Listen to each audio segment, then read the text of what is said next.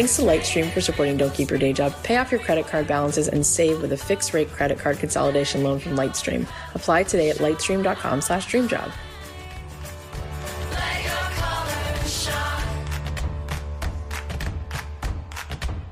Hey guys, it's Kathy Heller. Welcome back to another episode of Don't Keep Your Day Job.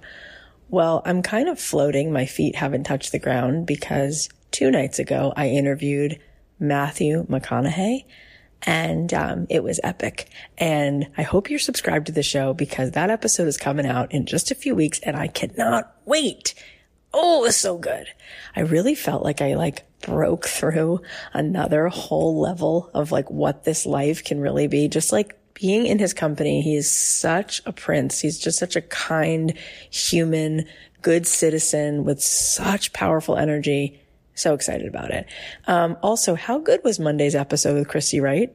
She's incredible. She's incredible. If you want to get in on more of that good stuff, come join us in the Arrive community. It's amazing. It really is amazing. We're there to inspire each other.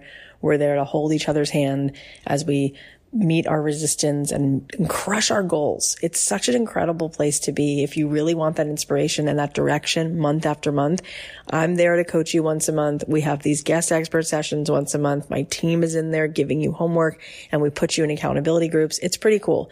If you want more information, you can go to kathyheller.com/Arrive community. Come on and join us. All right. Now today, really, really cool. For all of you who are Sex and the City fans, I think you're going to be especially excited because the critically acclaimed, internationally best-selling author Candace Bushnell is here today. You've probably read some of her amazing books like Sex and the City, The Carrie Diaries, Lipstick Jungle, One Fifth Avenue, Summer in the City, Is There Still Sex in the City, and her latest book, Rules for Being a Girl. Sex and the City was the basis for her now classic HBO hit series, of course, and the 2 blockbuster films, and Lipstick Jungle also became a popular TV series on NBC, as did The Carrie Diaries on the CW, and she has another project in development with Paramount Television, which we're going to talk about today. Candace is also the winner of the 2006 Matrix Award for Book and a recipient of the Albert Einstein Spirit of Achievement Award. She radiates so much passion and enthusiasm, and you can really tell how much she believes in what she's putting out in the world. I think you're going to just love her energy and her dedication towards her craft. So without further ado, please welcome the remarkable Candace Bushnell. Candace, this is really fun to have you. Thank you so much for making the time to be here. I'm really excited to be here. Well, you've connected with millions and millions and millions of humans through your incredible work, and your work has opened up the world in so many ways, and it's liberated people and it's made people laugh and cry in the best ways. Will you kind of take us through that story just a little bit before it all broke for you? Will you tell us sort of where you were at and what you were dreaming of and how you sort of came to be as successful as you are? Well, it's interesting because that's something that I've been thinking about a lot recently because I want to do a one-woman show, which is, a one-woman show. It's really it would just be the interesting stories of my life and finding an arc, etc. Yeah. And, the reality is that for me, it started at a very early age. And, the other thing is everybody feels like, oh, Sex and the City, it just, it happened. It was 34 was when I got the column. Wow. And people kind of think oh, you were just going to parties or something beforehand and then you wrote. It's no. It was something that I've been working towards it. I mean, really, in some way or another, probably since I was 8. And I decided that I really wanted to be a writer. And by that, I meant a novelist, somebody who wrote fiction. And I also had to be a feminist. Yeah. In some way, I had to be a feminist. And I grew up in the 60s. And the world was so sexist. I was 8 years old. I'm I can't believe this. Everywhere you went, it was gendered. And then when the kids were, one of the things that was great was all the kids played together. And then that wasn't so gendered when we were little kids. But it was in what you could do and what you couldn't do. Mm-hmm, mm-hmm. And also what they would tell women, it wasn't just that you could do certain things and you couldn't do other things for gender reasons. It was also that you couldn't think certain things. Oh. You couldn't be angry because it wasn't nice, and girls were sugar and spice. Mm-hmm. So there was a lot of really like indoctrination into what it meant to be female. Yeah. And it was something that I just really noticed when I was a kid, and I really felt like I have to do something about this. Wow. And I even like remember when I had this moment that was like an epiphany of, this is what you have to do. That's amazing. And that's so striking in your work that while it's really funny, it's really serious. Like you can tell that there's something really serious behind the whole thing. And I love that about you. I love that there's so much pink, but there's so much depth in the sparkle. There's so much underneath it. No, I mean, when I was a kid, I remember I was talking to my father, and my father was tough. And when I was a kid, he was considered a genius because he had, invented one of the first fuel cells they used in the Apollo space rocket. And oh my God, that's it? That's all he could do? Oh my God. And our family, we had a very, very middle class life. I mean, I kind of thought we were rich, but when I look back on it, I'm like, we were really middle class. But, that was like, your father's a genius, and so you've got to do something too. And I would always fight with him. And one time I was ranting about something. I know it was some kind of injustice, some kind of thing about like, why are boys allowed to do this and it's wrong and blah, blah, blah. And he said, your message is really valid, but he said, you have to learn how to deliver it. He said, if you yell at people, they will not listen. And he said, all you are right, and you may be right, but if you yell at people and you tell them that they're stupid, they will not listen to anything that you say. That's really, truly genius advice. And it's like when you're a parent and you have to hide the zucchini in the zucchini muffin. And right. A lot of times when I'm talking to people who have a passion and they want to be a songwriter or a screenwriter, they want to do all these amazing things, but they don't realize that people, they want to buy what they want and then you can give them what they need. They're not going to buy what they need, right? It's like you got to give them this thing that they think they want. And oh my God, are you so good at doing both of those things? That is so cool that you remember having that conversation, because boy, did you really take that all the way. Oh, well, thank you. My father would be happy to hear that. Well, I mean, what's a better package than like Sarah Jessica Parker and Jimmy Choo's to then deliver all of these messages that over the seasons literally broke women free from the taboo of all these conversations that we never allowed ourselves to have, even with our friends. But we saw them having these conversations like, oh, maybe I can talk about my own pleasure or the fact that I don't know if I even want to have kids or don't want to have kids. Like all these conversations were so not allowed until you. I think that you changed that for all of society.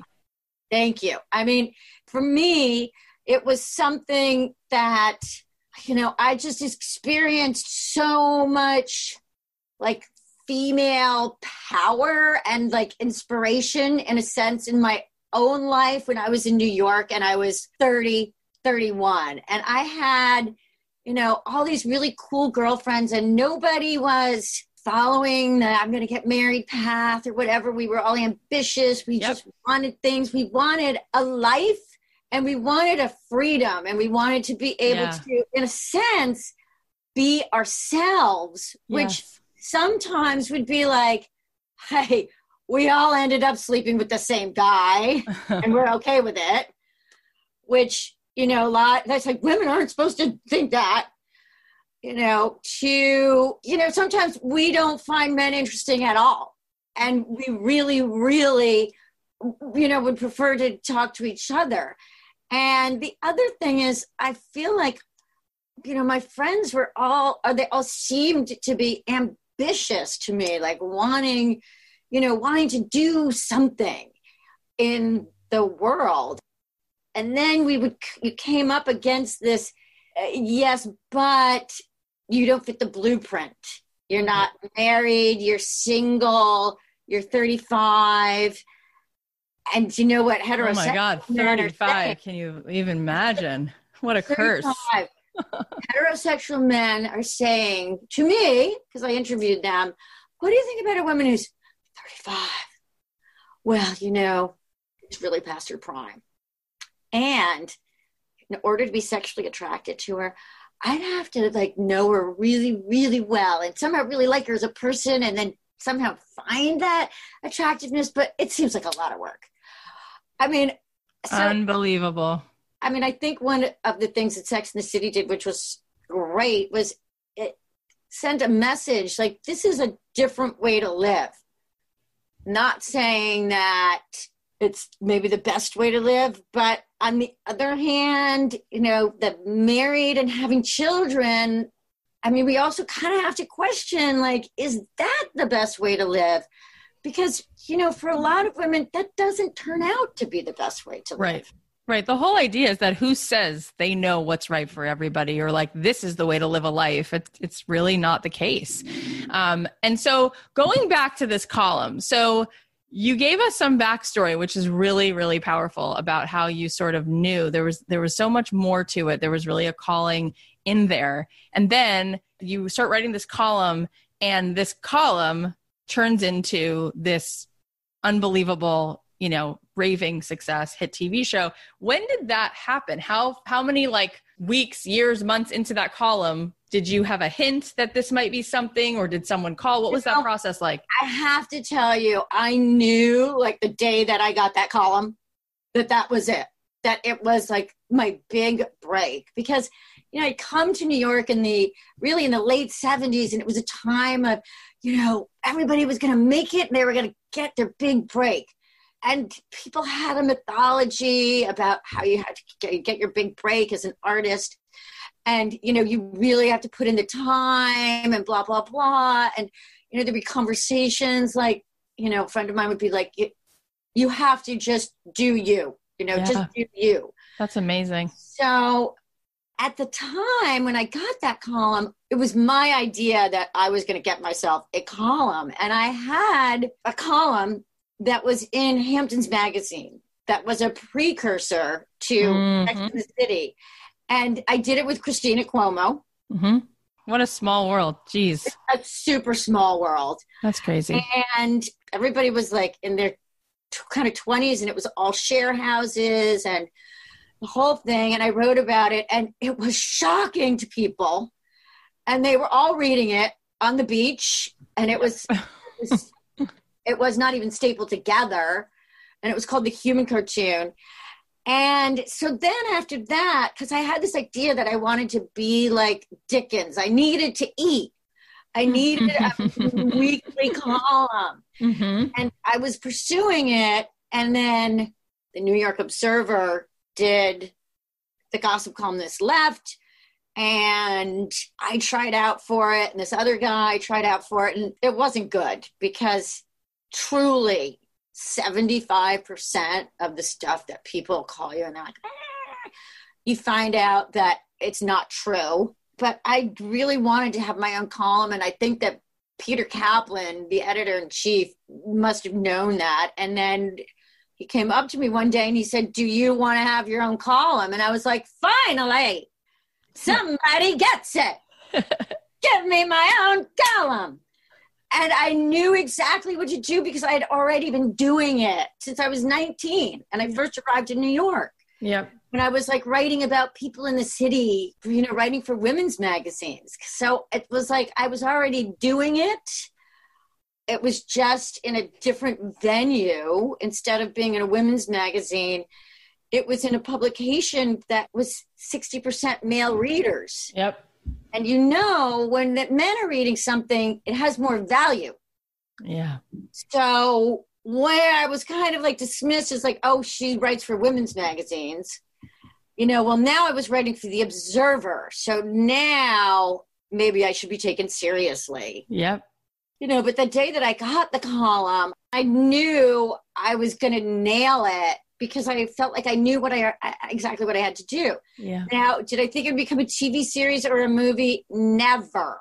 I was only thinking, I'm writing my first book. I mean, that book was reviewed in Time magazine.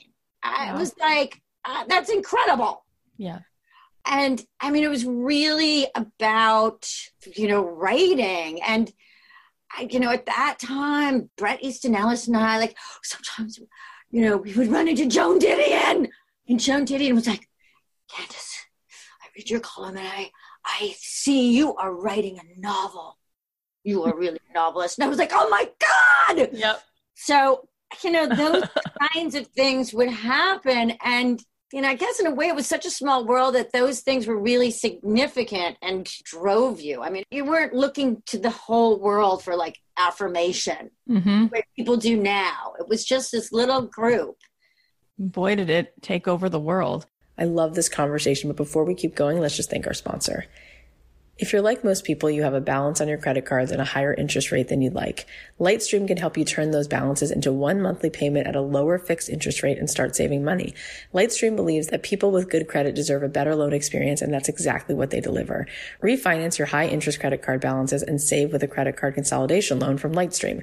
Rates start at 5.95 APR with auto pay and excellent credit. The rate is fixed, so it will never go up over the life of the loan. You can even apply online and get a loan from $5,000 to $100,000, and there are absolutely no fees. I went on their website and thought it was really easy to navigate. They even have a cool chart so you can get an estimate on your monthly payments and the interest rate based on what the loan is used for, like home improvement or credit card consolidation, the loan amount, and how long it would take to pay it off.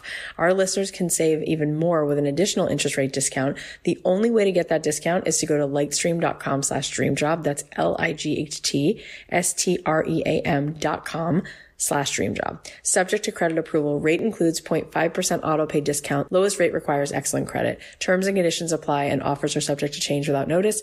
Visit lightstream.com/dreamjob for more information. What was it like for you? Like when you were first standing on that set and you're like, oh my God, this is so realer than real. And it's amazing. Like everything about that show, the way it was written, the way it was shot, the way it was casted, it's lightning in a bottle. It's one in a zillion.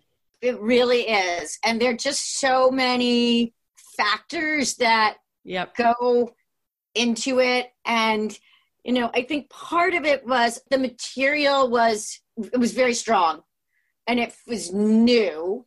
And the people who were working on it, they really wanted to bring that feeling to it. I mean, after I sold it, there was never like, oh, this is going to be a sure thing. I mean, that wasn't really until kind of like the second season, it really kind of took off. Yeah. So honestly, I know this sounds crazy, but for me, it was like one of the other projects that I was doing at the time. I mean, I had another TV show that was on before Sex and the City was on. Wow. I had a TV show called Sex, Lies, and Video Clips. Yep. Wow. And so actually on the first day of shooting, I was on the set. It was like the very beginning of VH1.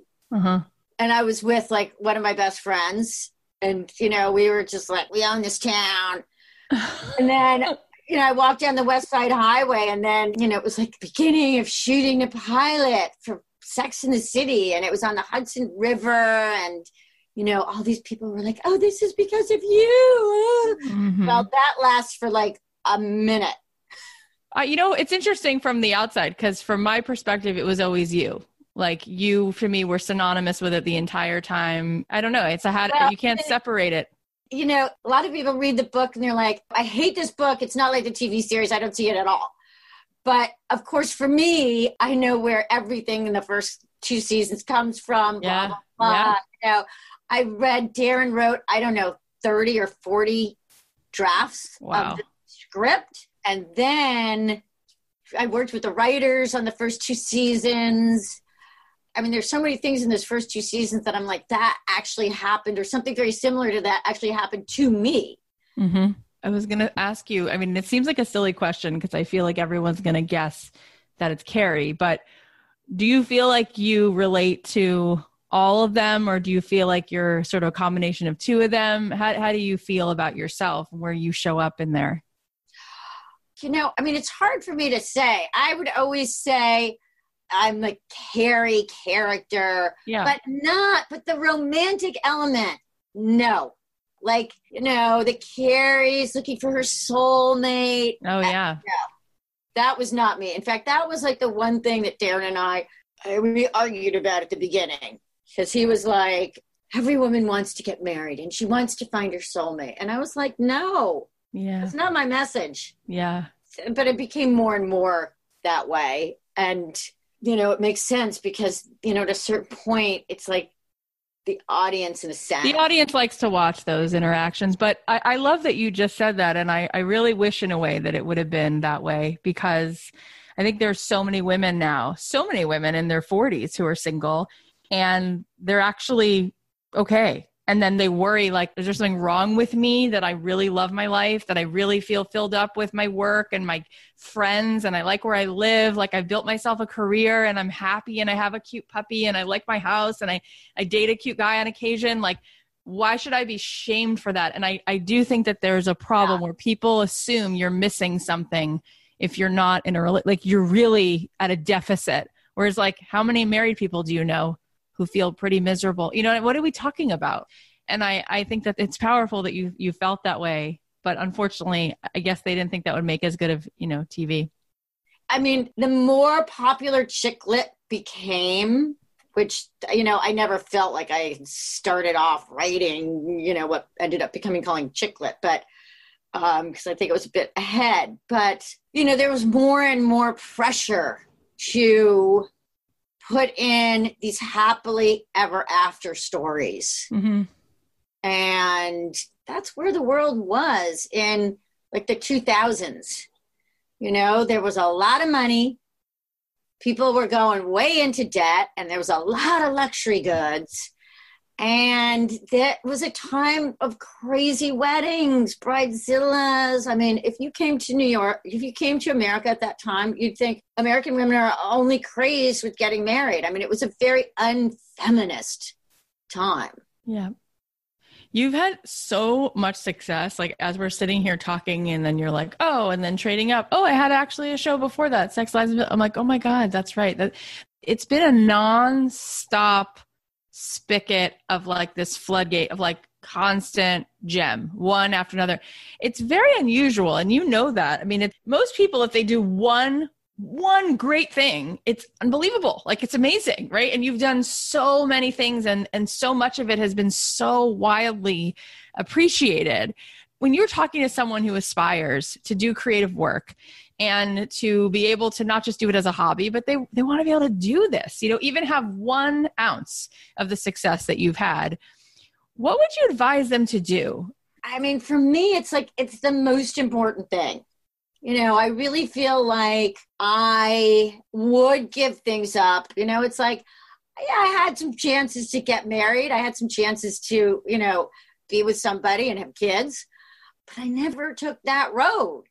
On the other hand, I've got the 2 dogs, and I mean, the fact is, like, I'm actually really happy. It's like you have to have stuff to work on. You know what I'm saying? Like, people have that's interesting purpose in life. So I think it's worth doing if you really can embrace it as your purpose. If you feel like, I don't really know if 100% that's going to be my purpose. And, maybe I would really rather have a life that is more in line with what everybody else has, which is fine. And it's great. I think there's like nothing wrong with, anything that's conventional, as long as it works, it satisfies your passions, satisfies something inside of you. Yeah. So, that's what it's about. And there are tons of people who do both. And I'm just, I am not that person. Yep. There's something so beautiful when you're talking. You're so enthusiastic throughout this whole interview. There is an unrelenting sort of like wonder and youth to like who you are and how you speak, and even the way you recall things and how you still get excited about it, remembering moments. So when you are looking at work, I'm just curious, when you're looking at a show or a script or a book, or you're reading a novel, What makes you love it? If you have advice for writers, like what do you think makes writing stand out? I think it's something that the writer has to love it too. You know, like some part of them has to be really engaged with the work. You know, I think that's what really shows is like if the person who's writing it loves it. Yeah. And you have to love it because you have to read it so many times. Yeah. And, you know, there are times when you're like, I can't summon it up. But it's like you kind of have to get into a head. Now, that does not mean that other people are going to love it. You know, I read a lot of stuff that it's like, it just doesn't interest me. Mm-hmm. But other people love it. I mean, there are just so many different kinds of creativity. And, you know, people have so many different kinds of talents. You know, not everybody has the same, you know, strengths and weaknesses. Yeah. You've had so much success. Have you ever had any rejection? Like, have you ever had to deal with no? And how did you get over that? Because it seems like you haven't had any rejection at all. Right. That's so wrong. Really? You wouldn't know it from here. No, I've had so much rejection. I mean, like, you know, from the beginning, I was like a little 19-year-old, like, I was going to go out and sell stories and, you know, and I started selling stuff early on. So, you know, professional people are pretty harsh. Yeah. They would just be like, it's not good. And I worked for Self Magazine. And I mean, sometimes I'd spend like a week writing a story about mascara. And then I know. So it was just like, it's a lot of craft. You know, part of writing is sometimes it's like you just have to do it. And guess what? You're not going to do anything with it. And it might not work. I mean, I've written 100 pages of a book, 100 pages, and I've thrown it out. Wow. I've done that at least 6 times. Wow. You know, it's like you go on something and it's just not working. And people will be like, it's not working. I talk to so many people and they always think that they have like a business problem and they need help figuring out something that they don't know how to do. And what it always comes back to is a fear of rejection problem. Like no matter what, it always comes back to people don't want to hit publish or they don't want to send the email or they don't, because they're afraid that they're going to hear no. They're afraid someone won't like it. Someone will say something negative about them. And I'm hearing what you're saying. And because you've been, you know, successful and your work has been so widely popular, I'm sure that you've had your dose of reading bad reviews or some people don't like it. What's your advice to other people of how to deal with when people say, this isn't good, or I don't like what you do? Like, how do you keep going when that comes your way? Well, first of all, it depends on who's saying it. And for me, I mean, that would really only be my editor and my agent. Okay.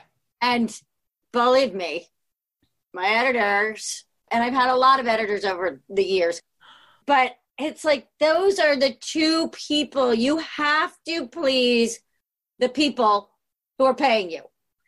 You know, I look at my books on Amazon, like Four Blondes, I think, was one of the first books that was ever on Amazon.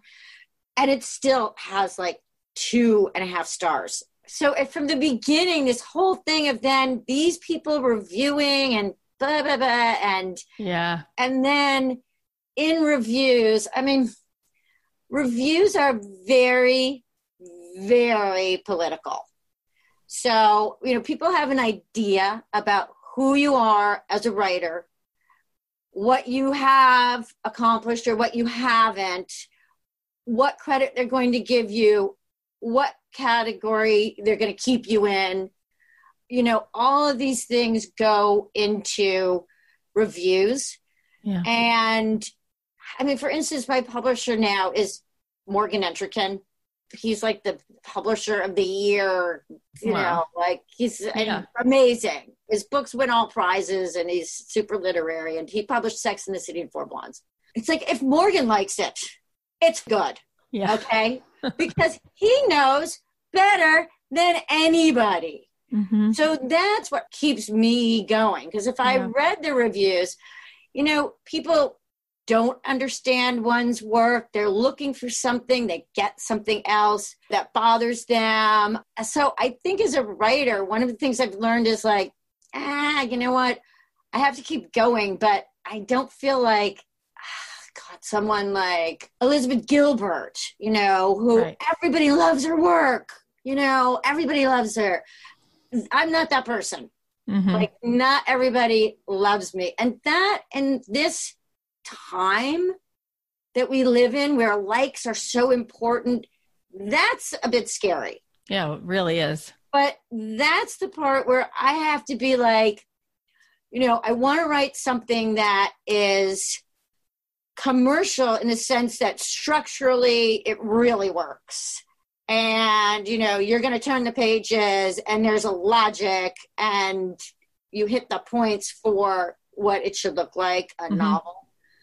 But at the same time, you know, people may not necessarily like the message, or the fact that maybe there isn't a message, or that to them all the characters are unlikable because they have no experience of, you know, encountering any of these kinds of people, and they don't have the imagination, you know, to imagine them. And that's fine. Yeah. Because there are all different kinds of books for all different kinds of people. And the other thing is, will people criticize you to the point for you to stop writing? Oh, yes, they will. And, you know, plenty of those people, I promise you, are women. So, I mean, that's one of the realities. And, you know, I mean, I've had times when I've gotten like so many bad reviews. My agent was like, I don't know how you can stand it. And I was like, you know, I can stand it because I know like who I am, and, you know, that this is something that I have to keep doing. It's risky because publishing is a business. And if you don't sell, you're not getting published. Right. Okay. I mean, that's the reality. And, you know, there are exceptions, and there's much, much more self-publishing, which is great. That takes a certain amount of money. Yeah. And a certain amount of effort. But you know what? People make it work. So listen, anybody who can go around the system and monetize it, it's, you know, it's great. But that's one of the realities. Yeah. I love that you just said so point blank, will people criticize you to the point where you will want to stop writing? Yes. I love that because you're assuming it. Like, yeah, assume that that will happen, right? Like, go into it knowing that if you're creative, you are going to be met with that, and you are going to have to prepare ahead of time. How are you going to deal with that? And that's the truth, because so many creative people give up so fast because they don't get that that's probably coming, because there is so much subjectivity and people do see what they want to see, and not everyone's going to like it. And I love that on the flip side of that, you were able to say, and even though I feel like I'm going to be me and keep writing, even if people don't like it, I still want to please my publisher because I want to eat. And I actually want to be a grown-up and have a career. I don't just want to have this as a hobby. And I think John Williams and Randy Newman and anybody who writes for someone else, like on some level, good for them. Like, look at the careers that they've had, because yes, I think Steven Spielberg does care if the studio likes it. I don't think he's going to say, I don't care. You know, I mean, this is, you know, the reality of the creative businesses. Who's writing the check? Right. Somebody is writing that check, and that somebody wants something. Yeah. You know, I mean, that's just the reality. Yep. And publishing, and in the creative businesses, people get around this in different ways. Like, you have best-selling authors that, you know, their books are really similar, but they're like TV series where everybody, you know, wants it. And those books make a lot of money. Wow. And speaking of writing, so is there still Sex in the City? Tell us all the things that you're doing with this. Well, it's coming out in paperback. Got it. And, you know, it's really like, what happens if the happily ever after doesn't work out? Mm-hmm. So I was in a time in my life where it was like I called it middle-age madness. It's this time in your 50s when like everything feels like it's going wrong. And it's a barrage of all kinds of emotions, like parents might die because it's just, it's just going to happen. It's a technicality. Life. Yeah. It's like, and so there's certain losses. A lot of people lose their careers at that time. A lot of people just kind of lose their pilot light. Relationships fall apart, and then people have to start over, but they're starting over in a time when they never expected to have to start over, which would be their 50s, which was supposed to be a time when nobody even thinks about people over their 50s, that's changing. And it's like story essays. And I just think it's really funny. It's very tongue in cheek. And then there's Rules for Being a Girl, which I co-wrote with Katie Cotugno. It's a young adult book. And it's about a high school senior who feels like she has everything figured out. She's got it all lined up. She's going to go to Brown. And of course, her favorite teacher is her English teacher. And one day he tries to kiss her. He Oh my God. Yeah. says, come up to my apartment. Oh, I want to give you this book. And she goes up. She's like, this is weird, but okay. And, everyone loves his teacher. And then he tries to kiss her. So it's like what she does next and her thoughts and her feelings, and maybe it wasn't a big deal. And she tries to tell her best friend, and her best friend is like, are you sure you weren't giving off some sort of vibe? And so it kind of goes through the patterns of reactions that we have to, sexually inappropriate behavior. Mm-hmm. Like, oh, it's your fault, or don't get the guy in trouble. And this character, Marin, does speak up, and the teacher ends up retaliating against her. Wow. And I mean, to me, it was very interesting to work on this because it really is the pattern that we see, today with the Harvey Weinsteins. It's like this pattern of predatory behavior. And then when they don't get what they want, there's a retaliation. Yeah. And Katie is a great young adult writer. She's like 40 and she's written like 10 books. It's like, oh my gosh, that's insane. That must have felt so good to write that book, Rules for Being a Girl, especially now. It's really, really important. I mean, I've been sitting here thinking during this whole thing that's been going on the last few years, like, oh my God, I've had so many moments like that. I just lived through them. I had a boss once who was a doctor at UCLA. When I first moved to LA, I was like an assistant in his office. I needed a job. And I said to him once, okay, well, do you need anything else? And I was going to leave for the day. And he said, well, you can sit on my lap. And I was like, oh, okay. And I was like, and he's like an oncologist, and there's like people needing chemo in the waiting room. And then I'm like looking at him and I'm like nervous. I'm like, don't know what to do. And then he like walks over to me and like pulls me back to like sit on his lap. And he goes, do you want to come see my art collection? I live in Holmby Hills, like 5 minutes from here. And I say to him, okay. I didn't know what to do. Oh my God. Yes. And the next thing I'm doing, I'm walking with him towards his car. Meanwhile, he's leaving these patients in there who are waiting for literally like chemo, right? So we start walking to his car. And then like last minute I said, you know what? I'm going to take my car. I'll follow you because I got to go somewhere after. I didn't know. I was like fumbling for words. I was 23 years old, like looking for the words. I didn't know what I was doing. I was shaking. And I'm like, we get out of the parking lot. I like make the left. He makes the left. He makes the right. I make right. And then I just left. And of course I never went back and never got the paycheck and that job. And and you didn't get the paycheck and all that. You know what? That's happened to me. A similar story. I mean, that's what these things do. I mean, to me, it's a real demeaning of the woman, but reducing her to this is only about sex. When, you think it's about business and you're going to be taken seriously as a person. And, what you get is this, a little pat on the head. Guess what? You really aren't of any value except sexually to me. Yeah. Which is a message like that happened to me so much when I first moved to New York, I mean, it's really one of the reasons why I worked for women's magazines, because I was like, I cannot work in a place with guys, because already it's like as common as chewing gum. Yeah. And what are you supposed to do? You don't know what to do. And you end up, I mean, you're losing income.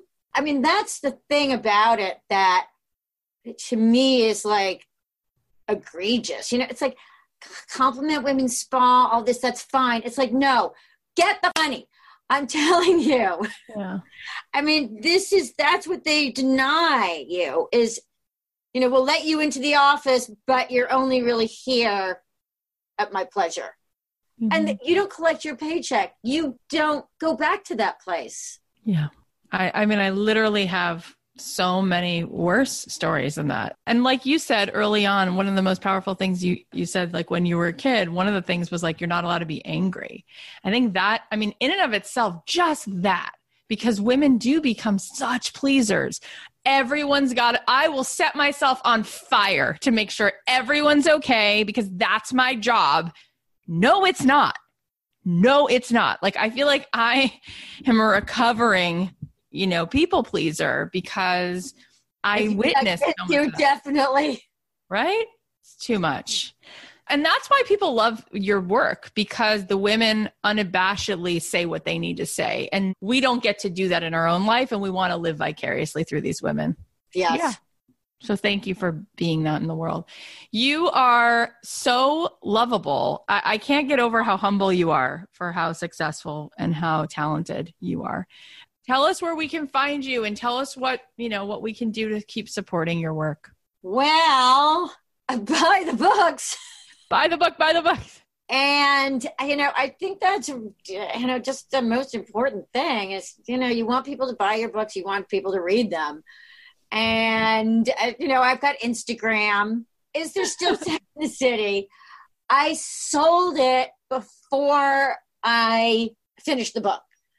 Went to some people in Hollywood and then Paramount. They were really passionate and they said they wanted to buy it. So I was like, great, that's fabulous. And then it's just a slow process. So yes. We've made so many changes. We're not even calling it, Is There Still Sex in the City? We're calling it In Real Life. Okay. Because we're going to try to get to like what it's like in real life. Yeah. So we're in the process of doing it. So is it kind of like a sequel? I mean, will any of the characters reappear or not really? No. Okay. It's totally different characters. And in fact, the characters are actually younger than the characters would be in Sex and the City. Like the characters are 50, maybe late 40s, but it's different characters. Awesome. Well, that's really, really exciting. And thanks for sharing with us who you are and the whole behind the scenes of your journey. It was really neat to just get to connect with you as a person because you're so filled with life. You are like so alive. Thank you, Candace, for being here. What a special treat. Thanks, guys. That was super fun. Talking to Candace was so much fun. Okay, here are the takeaways. Number 1, your message is valid, but you have to learn how to deliver it if you want people to listen. Number 2, you have to do you. You have to look after yourself. Number 3, love the work. Be engaged with the work. That's what shows. Number 4, there are different kinds of creativity and talents. Not everyone has the same gifts. Number 5, part of the craft is just doing it, even if you don't do anything with it or it doesn't work out. Number 6, not everyone will love you, and that's okay. Know who you are and that this is the something you have to keep doing. Number 7, everyone's story deserves to be told. You never know who needs to hear it so that they know they're not alone. Okay, now let's celebrate your wins. So Claire wrote this in our Facebook group and she said, I celebrated a year of my podcast launch. Thank you, Kathy, for introducing me to so many beautiful people on the Everyone Can Podcast course. 14,000 downloads in 1 year and almost 3,500 downloads for September. Who knew? Claire, that's amazing. I'm so proud of you. I remember sitting with you on one of our group calls and how you showed up with so much courage to share your story and you stuck with all the hurdles and hiccups along the way. And now you have a podcast with over 14,000 downloads. That's absolutely incredible. You guys go listen to Claire's podcast wherever you get your podcasts. It's called Slimming Stories Around the World.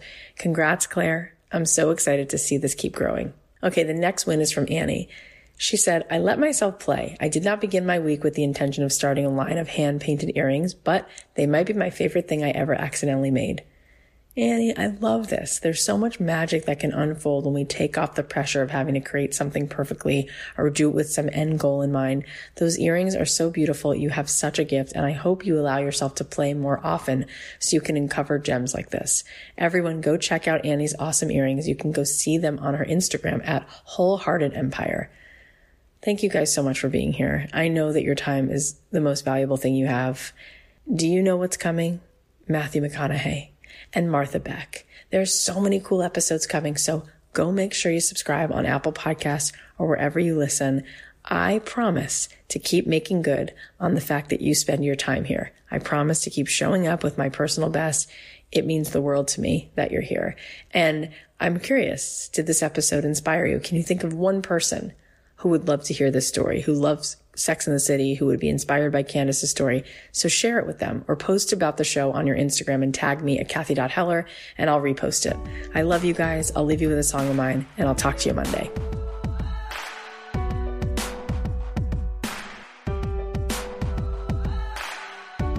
So many times I chose to run. So many times I held my tongue. I held my tongue. Never saying what I needed to. Scared they walk away and I would lose. Yeah, I would lose. But now I'm back in here to fight. Can't worry if I be like the game got old and I've had enough. I fell down but I got right back up and now I'm stronger, stronger. I've got the heart of a hero, the strength of a lion.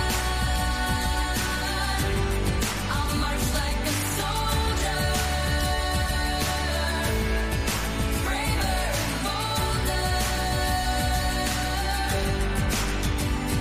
I'm gonna stand right here with nothing to fear. That big heartbeat ringing in my ears, 'cause I've got the heart of a hero. I've got the heart of a hero.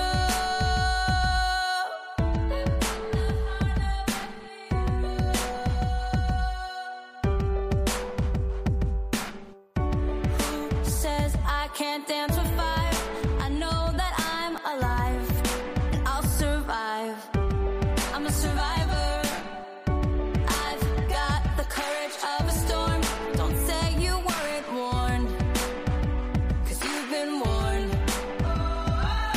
Thunder roars in me like a battle cry. Now it's my time. It's do or die. It's do or die. The strength of a lion. I'll march like a soldier, braver and bolder. I'm gonna stand right here with nothing to fear. That big heartbeat ringing in my ears, 'cause I've got the heart of a hero. I've got the heart of a hero. No more with myself.